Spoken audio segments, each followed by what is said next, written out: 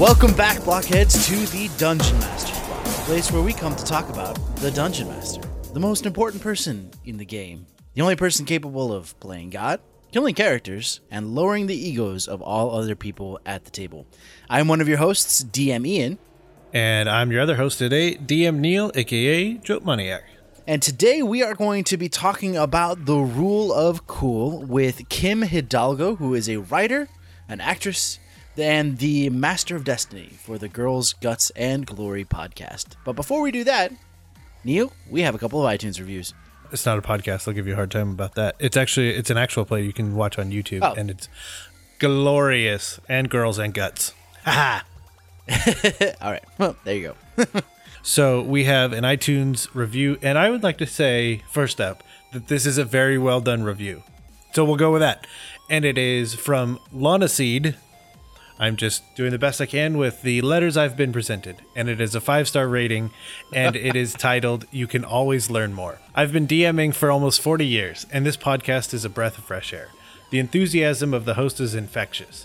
I don't always agree with them, but that is what is great about DMing. Every DM is different, and it is the differences that allow us to learn from each other. That is what makes DMing an art. Even when I disagree with their perspective, I learn something from it. Storytime can get a little long at times. Did I mention their enthusiasm? But it is a fun segment, and I can't fault them for wanting to talk about their games. And this is where I will take over.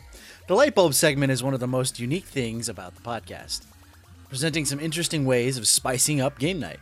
And I love the top 10 lists of plot campaigns and ideas. Wait until you listen and catch up to our, top 40.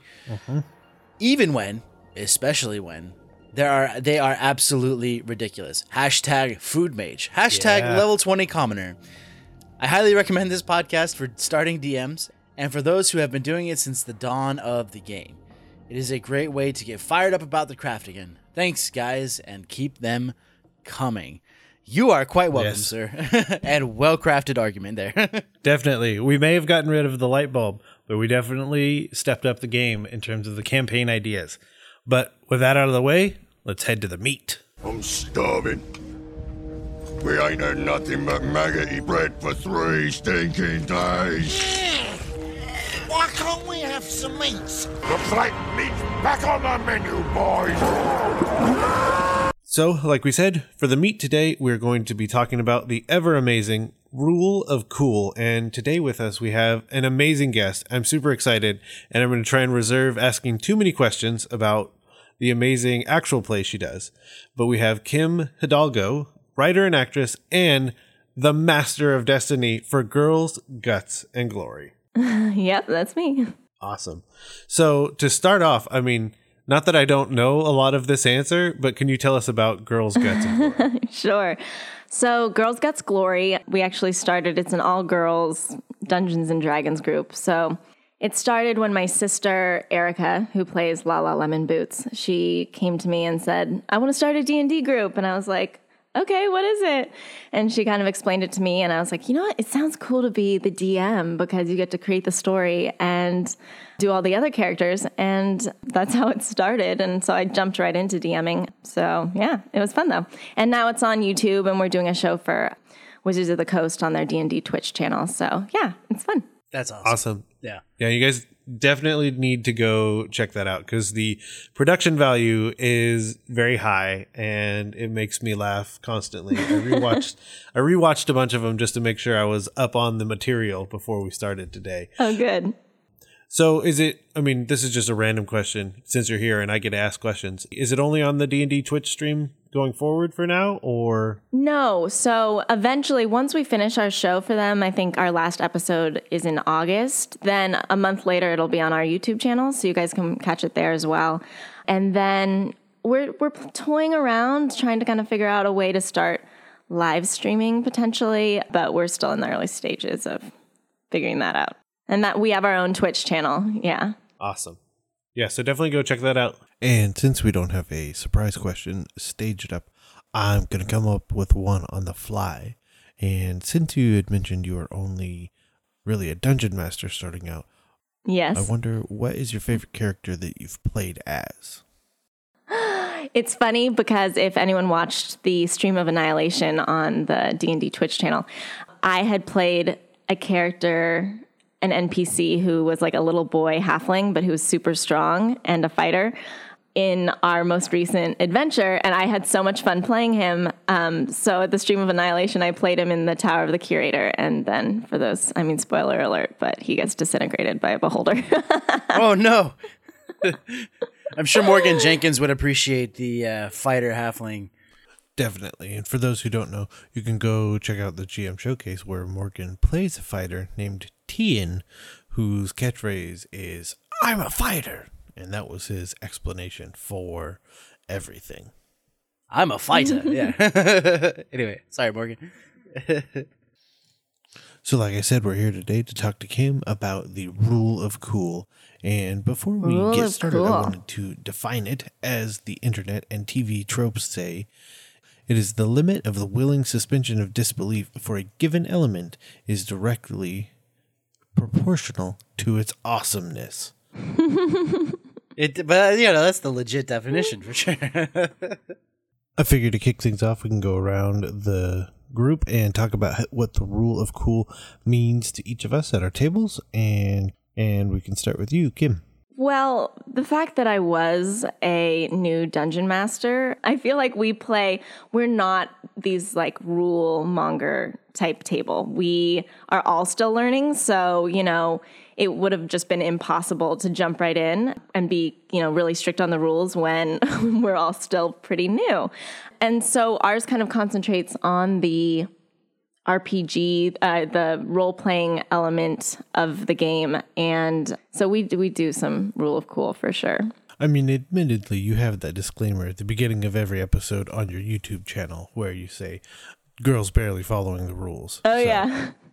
WTF, girls only kind of following the rules. Yeah. Mm-hmm. That's still awesome. Girls only kind of. Yeah. I mean, I think for me, the rule of cool is collaborative storytelling, simply because players come up, in my experience, up with better ideas than I do, and allowing for me to engage their willing suspension of disbelief by incorporating their elements through that collaborative storytelling process. And so, Neil just sent me his computer just did the blue screen of death on him. So it might just be us for a little no. bit. Yeah. Okay. So we're going to keep recording until he jumps back in. So for me, it's just that collaborative storytelling element that helps the suspension of disbelief be more real for the players, because I can create a world, a story that's engaging, but they're not going to have all this buy-in unless they're directly influencing the storyline. Yeah, for sure. It's fun. Alice in our last game, was going to collect provisions, and she was like, "Oh, look at this bread. It's what did she say? Oh, this truffle bread and this," and she was kind of describing all this food that she was finding. It's just fun when they get to get into the game and create the world around, and sometimes it is kind of like, they wouldn't really have that in this jungle, but sure, why not? Because, you're having fun and we're all having fun. And really that's our most important thing when we play, is having fun. Mm-hmm. Well, and we like to say here too, that the Dungeon Master's Block, that rules can be flexible for the sake of story. We're not big rule guys here, although, rules are there to help you play the game. Otherwise, it's just a bunch of nerds sitting around telling you a story which is cool. But, we're actually playing a game, and games have rules. Yeah. But we like to say that story always trumps rules, especially for something awesome. If I have a character that's describing like a kill or something like that, I have a player describing a kill, and they want to make 5 hits on their nat 20 to destroy this. Yeah, sure, go for it. It's not in the rules. You only get 1 hit, but because it's awesome, because I'm trying to give you buy-in, go for it, I mean, and if the monster's dying anyway, then, why not do it with 5 hits and 1 or 2? Yeah. So I think it's Matt Mercer who's like, how would you like to do this? Or, describe.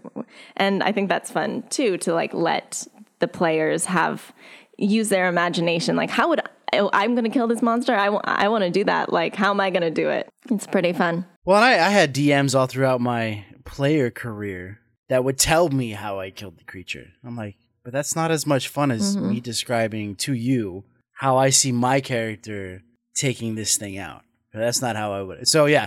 That's actually something I learned at the Stream of Annihilation, because I would do more of the, they would tell me where they're aiming, and then I would kind of explain what happens when they kill the creature. But in the Stream of Annihilation, I kind of learned that thing where it's, you describe it. And I really like that. So that's going to be in my next adventures. I'm starting to implement that more. Yeah, that's awesome. Because we're all, we're still learning new things all the time, because none of us played before. So we kind of created our own version. If you watch our show, you'll see that we're in character the whole time, even when we're kind of describing what's happening. Like, Sujata, she plays Ichabod. She'll be like, I'm going to use my war pick, and I'm going to, so she's in character while she's describing what she's doing as well. So that's kind of how we are a little different, but that's just how we assumed it was. And we're all actresses, so, we're going to be in character all the time anyway. But which has got to be great for dialects and things like that, especially as you as a DM. I mean, that also, I love using dialects.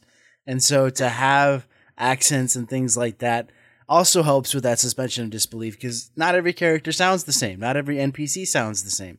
Accents, dialects help me to engage, because, not every person sounds the same. And my players love it when I'm trying to talk through a feminine NPC, because I don't speak like a man as a feminine NPC, and so they always like to make me try to talk in that falsetto. Or as a little kid, there's this one character I had who stammered all the time, or NPC, who stammered all the time, who was a little boy, and they would, for whatever reason, the characters fell in love with this little boy, and I had to play that little boy for a long time. And that's what happened with our characters. They fell in love with my little boy halfling fighter.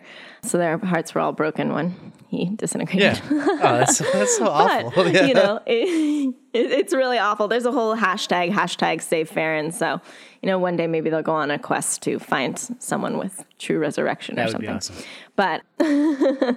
But yeah, we'll see. But yeah, the accents are fun for sure. I mean, we are actresses, but we also like, if I've done movies where I've had an accent and I work with a coach and I spend a lot of time on it. I don't do that for D&D. Right. So we have a warning at the beginning, terrible accents, but it does, but we also have the whole, this world isn't really our world. So, our terrible Cockney accent. No, that's just how dwarves talk, in the Forgotten Realms. That's how they talk. That's their accent. So yeah, we just have fun with it. Right on. So, we talk about willing suspension of disbelief. We're talking about the rule of cool. I'd like to move into how we talk about how the threshold is different for every person at the table. Obviously, not everyone's going to be willing to suspend their disbelief as far as others. And so how do we help encourage those players to willingly suspend their disbelief? How to engage, how to cross that threshold. Because, like I said, not everybody's going to... It's not like a movie where you sit down and you're like, all right, I'm going to watch a movie. I'm going to suspend my disbelief. You're sitting down with a bunch of friends. You're goofing around. You're doing all these different things.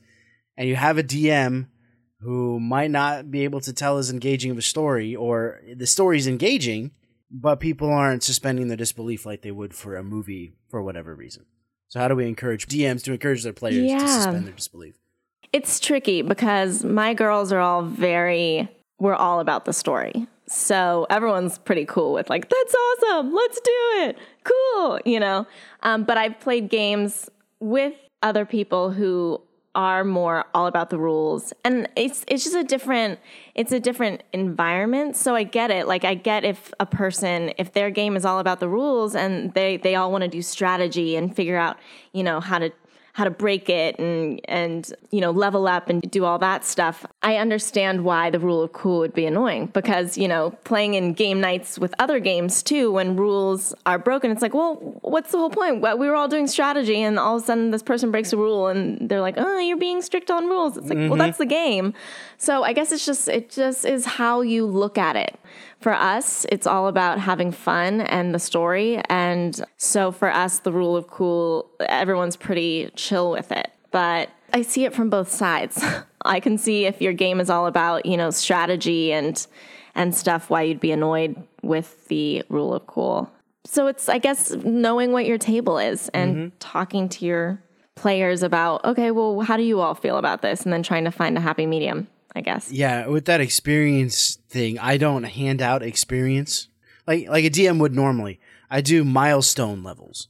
So once I need them to level up for story's sake, I might say at the, in 5e makes it really easy. I'm a 3.5 veteran.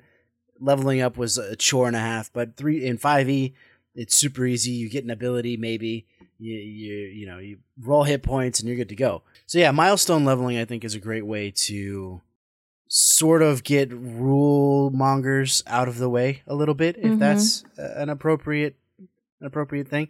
Also, like I said, I emphasize at every one of my tables. I'm like, story trumps rules every time. So if you have an issue with that, this might not be the table for you, and I'm totally fine with saying that. And but most people in my experience have been really cool with story trumping rules, and I think that is a great way as a DM to start encouraging your players to suspend their disbelief a little more. Is if your table is full of rules lawyers, maybe start saying nope, story trumps rules, and if this is going to be cool for the story.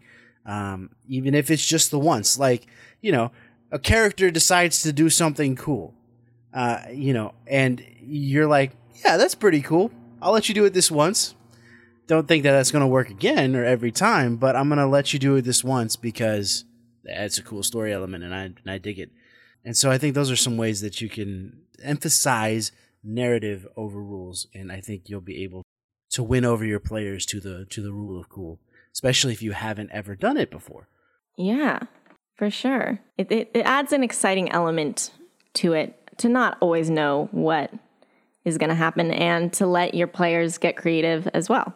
Well, and then, we have these things called dice in our game, and the dice are not always kind. And so being able to suspend disbelief, I think, with dice is pretty cool too, especially if you're not a DM who, fudges the dice. I don't like to kill my PCs. I like to be on their side, but if it comes to character death, that's also part of that suspension of disbelief, I think, because you're playing in a real world, and I use quotation marks there, and it has consequences. So I think that allowing for the dice to actually speak is a good thing, and that helps influence the story because not everybody's awesome all the time, and that's part of the suspension of disbelief, I think, as well. Mm-hmm. Now, you guys, correct me if I'm wrong, but I believe you guys are playing in 5e, right? Yeah, we're playing 5e. Yeah. So we like to talk about how some systems allow for more rule of cool than others. And since we're talking Dungeons and Dragons specifically, 3.5 versus 5e. 3.5, I don't feel like allowed for rule of cool as much because it was super rule heavy. I mean, there were feats for everything, and like if you wanted anything in 3.5, there was a rule for it. And I think rules sometimes get in the way, and it was very rigid. It was very inflexible at times. But 5e for me, when I converted over, allowed for a lot more of that. And I think the way it's built emphasizes that collaborative storytelling, and you guys do that really well, for sure. And you guys have kind of brought the rule of cool aspect to 5e, I think, in a really great way. Thanks. Yeah, we've only played 5e, so we don't really have anything to compare it to. But yeah, we because we went into it so kind of creating our own world in a way too, because also like Girls Guts Glory, what's on our YouTube, we at that point weren't working with Dungeons and Dragons and Wizards of the Coast, so we were like, we don't want to get sued or in trouble for using their names of things. So we ended up changing things ourselves and creating our own character sheets, the Girls Guts Glory version. And so we were also more lenient about creating our own rules that we liked for that as well, because we're like, this is kind of our own thing. We're taking D&D as the base of it, but for Girls Guts Glory, we can kind of do whatever we want. So that's kind of how that happened. Exactly. Well, and homebrew rules are amazing anyway. Most of the time, I've run into some homebrew rules that I'm like, wait, why would you do that? But like, we homebrew rules all the time. And I think that, especially for somebody who had never DM before, homebrewing rules like that, that's awesome, because not everybody would think to do that, especially if you didn't grow up around D&D and you've never played before and you jump right into the DM's chair. That's kudos to you, because I mean, I don't know that I would have thought to make up my own rules. I'm like, I don't know. What does the book say? Yeah. Yeah, I mean, we did a lot. I mean, we still do a lot of, Yeah. what does the book say? I mean, I've been DMing now for a year and a half or so. So I'm still looking at the rule book all the time. Mm-hmm. And then sometimes when I don't want to look at the rule book, I just say, okay, this is the rule. And we're all cool with it. But also all the girls, it was all their first real, like my sister and her friend Rachel had played a little before, but maybe just, a couple games. So we were all still very new together, which I think, someone who'd played before in a really rule-heavy game might have issues with the way we play if they'd been sitting at my table. But we all kind of did it together and figured it out together. So we just figured out what was fun for us. Yeah, for sure. Yeah. So usually, hey, there's Neil. Hi. Look at me, I'm saying stuff and it's recording it. Good enough. Okay. Woohoo! Woohoo! Yeah. Welcome back. So yeah, if you want to interject on the systems, Neil, you want to give your input on that? So, yes, I will. So, it's super weird because I'm jumping in so blind, which makes me happy, but I still don't know what to do with that. So I think one of the systems that allows for the rule of cool more than any that I've ever experienced before is the Terrible RPG from Jim McClure, where if you don't know what that is and you haven't listened to our actual play of it, essentially you just have a single sheet of paper, you write down 6 skills. Anything in your imagination, you write them down. And to do a skill, you tear the piece of paper and it has to take out part of that skill. And if you successfully tear, you successfully do whatever skill you wrote down. So we were playing in an 80s action film and I wrote down the term shark pool because what good 80s villain doesn't have a pool of sharks? So True. and that's how we defeated the second in command was by her falling down the stairs. And I said that she hit the right combination of steps and fell into a shark pool. That's so great. It's but see, with that one, it's there's literally nothing other than the rule of cool. So it can get. No, I'm not gonna say it can. I don't know that it can't get anything but absolutely crazy. I think Fate also allows for a lot of that rule of cool stuff too. Now that we're talking about other systems than just D&D. But Fate, you get your core abilities, and you have to convince the DM to sort of let you use the ability, or the GM, I guess, to use that ability and why that ability is appropriate in this setting. So you're making the character describe why this loosely worded skill would be apropos for the situation that you're in, and you have to give valid reason for that. And that again with buy-in, and I've incorporated a lot of these various things into my D&D sessions because they're really cool. The other one is Fantasy Flight's Edge of the Empire series. It's all about rule of cool. So you could, if you haven't played in any of those systems, I would encourage you maybe take a break from D&D and go do that because those systems are awesome. Especially Fantasy Flight is really good. So then the last thing would be the pros and cons. Yeah. So yeah, if we want to start with the pros, I feel like I kind of showcased that with a shark pool being the way that we killed a henchman. But what do we each think the pros of using the rule of cool is? I think the rule of cool is a great way for your players to use their imagination. And I just think it makes things more fun to be able to get creative with what you're doing and how you're destroying things. So yeah, I just think it adds to the fun of the table, which for us is what it's all about. So that's a big pro for me. Yeah, I think for me, it's really cool to use it because you get more character buy-in. Just hands down, you get more players buying into the fact that, hey, this is actually a real world that has been created from scratch out of the brain of, whoever. And sometimes that can be scary because especially if it's a homebrew world, but But with this fantasy game, there has to be some of that buy-in. Otherwise, what's the point of being there? And this was my question earlier that I forgot. How much of the real world do you inject into your fantasy game? And for me, that is one of the best parts of the rule of cool, because if there are elements that are relatable in your game to the real world, people are going to buy into it a lot more. Especially in my world, the human kingdom is an empire that's Rome, basically. And people can relate to Rome because I have legionnaires and I have very Latin sounding names, but it's a fantasy world. They use magic and they use, whatever else, but it's a very high fantasy setting in a Roman culture.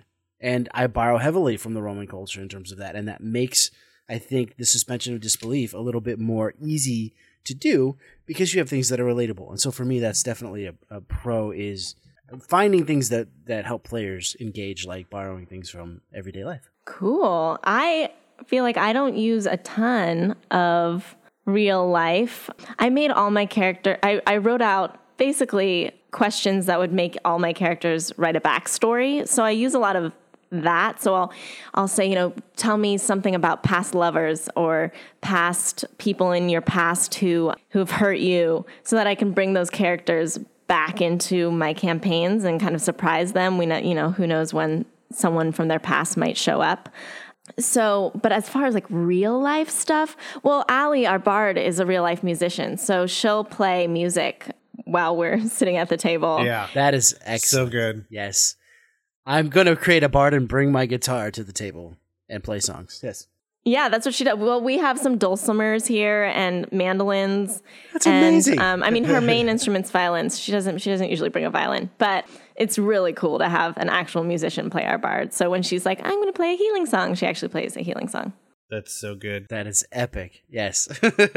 So I think one of the other things is that it helps streamline some things that would happen at a table, that if you think about it from a very rules heavy perspective, you're going to want the right answer. And I mean, again, I want to air quote on an audio medium. Imagine me air quoting. I did that earlier too. Yeah. The right answer, because it's like, well, if you look at this book and there's rules as written, rules as intended, what's the right answer? But it's just like, no, the rule is cool. And yeah, you want to blow that up? Maybe you probably couldn't, but that sounds really great. So let's blow that up. Well, then I mentioned earlier, yeah, you can do that once, but don't expect that to work again for the sake of the rule of cool, right? Then you blow up the second time. Yeah, I had a similar thing with my sister, who because she's a homebrew pixie, there was an instance where she has flight. The flight spell is part of her race. And so she was like, I'm going to cast flight on you and flight on you and flight on you. And she had up to 4. And we had never really established how many spell slots it would take her and what level to do all those, flight spells. But we're like, you know what? It works. And you're a pixie, so why not? And we kind of established it right there. But I know that would probably annoy some people. Well, and that's one of the cons, is maybe for those people who like rules a little bit more, having this rule of cool idea might annoy some of the rule players. So, at least at my table, I know I've got a couple of rules lawyers. So I use those real world elements and then the special effect sort of more rule of cool stuff sparingly, because, or not sparingly, I would say not all the time, because they like to know the rule. And so, DM Mitch and I, one of the other hosts here, we always say, we'll do it this once and then we'll look up the rule and then that's how we'll do it from now on, just to appease some of the rules lawyers that we have. But, I think for those people who really get enjoyment out of knowing the rules and following the rules, used too often, the rule of cool can be cumbersome to them as well. No, for sure. It's like you said, I guess the other important thing in join is what kind of game are you wanting to play? Because as long as everyone's cool with it, then the rule of cool is the way to go. But sure. But like you said, it can be both a pro and a con. When you're using it the right way, though, everyone should be happier for it. Yeah. You know what I mean? Well, I guess if you look back to the fact that it's called the rule of cool, if someone doesn't think it's cool, then it's not. But that, that kind of just works for everything at the table. I think it's important to kind of discuss with your players what kind of game that they want to be in. Because if you have half of them really wanting rule of cool, all storytelling, and then you have the other half who are like, we really want play by the rules, and then maybe you should do two separate games, because what other people find enjoyable isn't always the same. So you kind of have to find the balance with your group, or, people have to compromise relationships, all that stuff. Right. I was like, man, this rule of cool went south real quick. we used it the wrong way and it split parties apart and relationships are broken forever. Be careful. The rule of cool carries much power. Instead of the band hammer, it's the rule of cool hammer. Yeah. But I guess it's just good to know ahead of time how everyone feels about Yeah, it. for sure. And, like you said, you sit down and you talk with your players before the campaign even begins.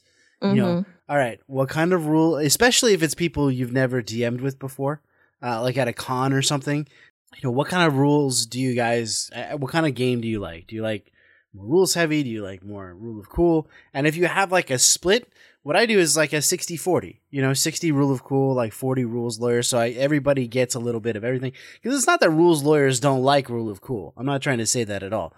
But they get enjoyment out of, the following the rules and things of that nature. And so that's usually the split that I end up with. But if you're at a table for a long time with a group of players, you know what they like. And trying to get them into, even for rules lawyers, the suspension of disbelief can be in following the rules, I think. Which is weird to say. It's I'm not a rules lawyer by any means, so I can't imagine that. But they get a ton of enjoyment, a ton of engagement out of just following the rules, and that's fine for them. And I totally get that. In other games I play, I will be like, no, you can't break that rule. What's the point? So I understand. It just depends on what you're looking for in your D&D game. The only thing I can keep thinking of is like, be careful. Someone's going to abuse it, and be ready to handle that situation. That's the biggest con that I can think of, and it's not, and it can be completely from an innocent place of excitement too. So like you almost have to take care in how you handle it, because you've allowed your players to get excited about the ability to do things that are greater than anything that they could do themselves.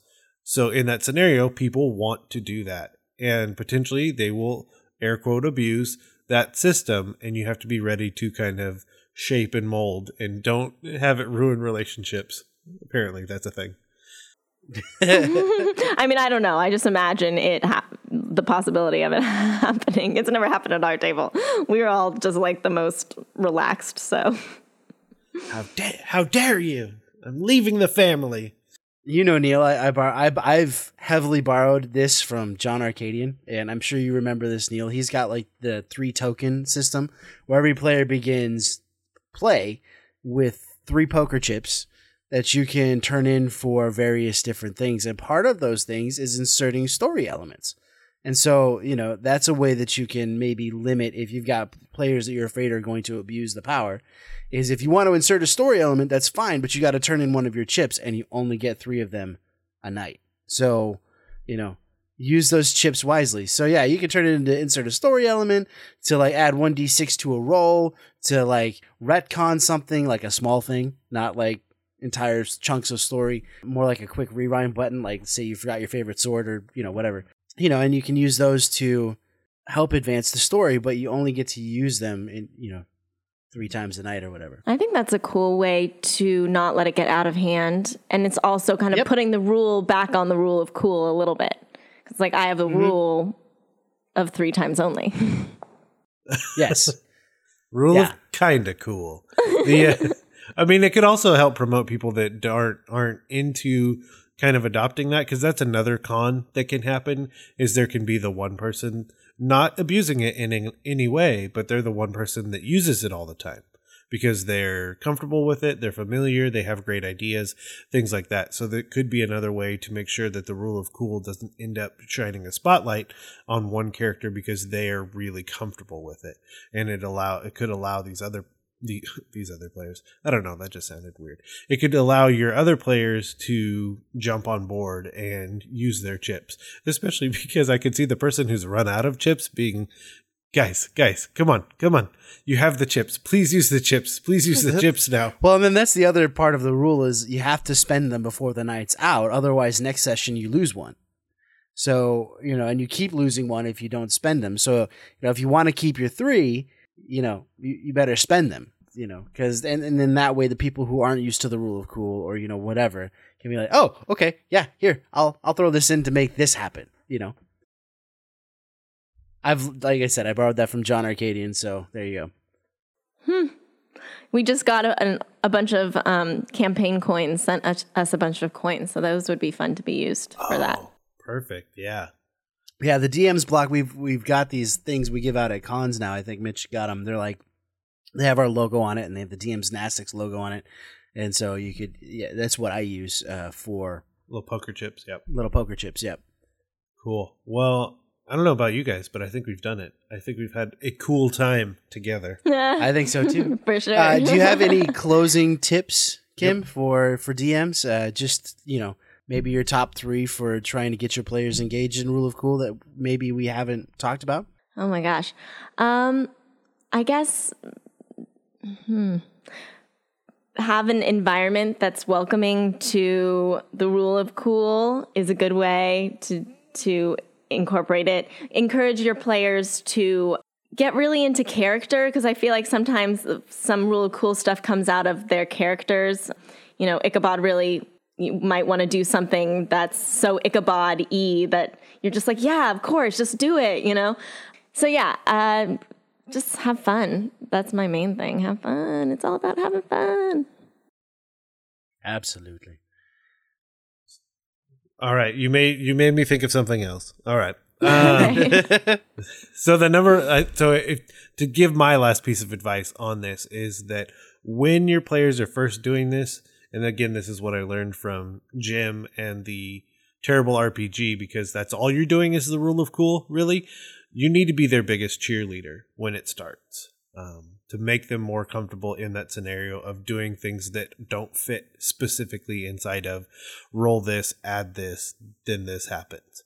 So if you want it to be at your table, you need to be the one that helps promote, like, yes, that is an awesome idea and we're totally going to do that. Thank you. And then kind of move on from there. So yeah, get ready. You got to be the cheerleader. Yeah, and my to echo that, my last piece of advice would be, if it's something that's super cool and it will maybe not break the game, but like you can see your players abusing it or whatever, yeah, we'll let it happen this once, And I think that allowing for that helps players try to come up with more like ridiculous, I don't know if ridiculous is a good word, but more creative ways to solve the problem or for social encounters or whatever. Yeah, sure, that is awesome. We will let that is great. We're gonna let that happen, but that's a one-time thing. And I think having a limit on those things can help promote that creativity. It's not to stifle the creativity, but if you want something like that to happen again, you're gonna have to think of a new way to achieve the same effect if you want it to happen again. So perfect. Well, the next question we have is, Kim, where can people go to find all the cool things you do on the internet? Cool. Yeah. So if you want to find Girls Guts Glory, we have our first adventure on YouTube. If you just search Girls Guts Glory, it comes out. And if you want to see our campaign for Wizards of the Coast, you can go to their Twitch, twitch.tv/DND. The first 2 episodes have aired. They're archived there, but you can catch us live every Thursday at 2 p.m. Pacific Standard Time, and we have live Q&As along with our edited 15-minute episodes. So yeah, check that out. You can find me. I'm on Twitter at Kim Hidalgo, Hidalgo, and also Twitter, Instagram, everything, same thing. And for Girls Guts Glory, it's at Girls Guts Glory.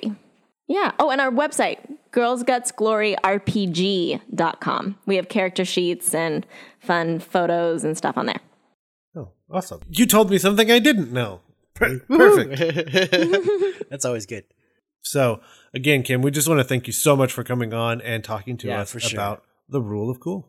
Thanks so much for having me. It was really cool. I see what you did there. Well, we hope you guys enjoyed that talk that we just had with Kim Hidalgo. Definitely go check out Girls Guts Glory. You can do so on the D&D Twitch. You can do so on their... No, you cannot do so on their YouTube channel. You can do so for Season 1 on their YouTube channel. Then head over to the D&D Twitch. There we go. Neil knows what's happening. And we just want to thank her again for coming on and spending some time with us. And hopefully we can get her back on, or maybe some of her players. Who knows? But that would be cool. Yeah. If people wanted to contact us, Ian, and tell us how they implement the Rule of Cool, how could they do that? They can get a hold of us via our email, which is dungeonmasterblock, that's dungeonmaster with no S, block, at gmail.com. You can also hit us up on iTunes with a review. Leave it as a 5-star. That will help us get some more visibility as well as some new listeners. And if it is a 5-star review, there are very good chances that it will be read on an upcoming future episode. Definitely. And if you wanted to keep up to date with us, you could head over to Twitter and follow us at DMsBlock. That's DMS_block. Or like us on Facebook, where you can also catch when we drop new episodes and all the stuff that we have going on. But guess what? As always, we have a Patreon dragon that we want to give a shout out to. And today's shout out goes to Joshua Safi. And Joshua is a gold dragon, tearing up the forums and checking out all the cool stuff that we have on Patreon that you too could check out if you wanted to. This podcast is a proud member of the Block Party Podcast Network. If you like this show, check out other shows like the GM Showcase, Geek Wars, We're So Bad at Adventuring, and more. That's all we have for you today from the Dungeon Master's Block, the place where we come to talk about the Dungeon Master, the most important person in the game, the only person capable of playing God, killing characters, and lowering the ego of all the other people at the table. I'm DM Neil. Good night and good luck. And I'm DM Ian. We'll see you next week on the Dungeon Master's Block.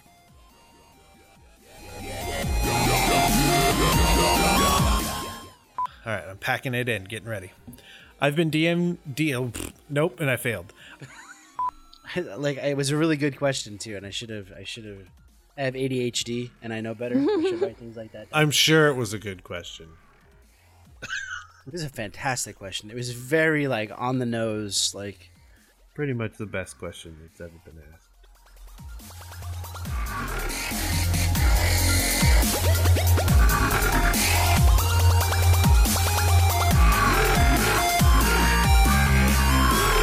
Goodbye.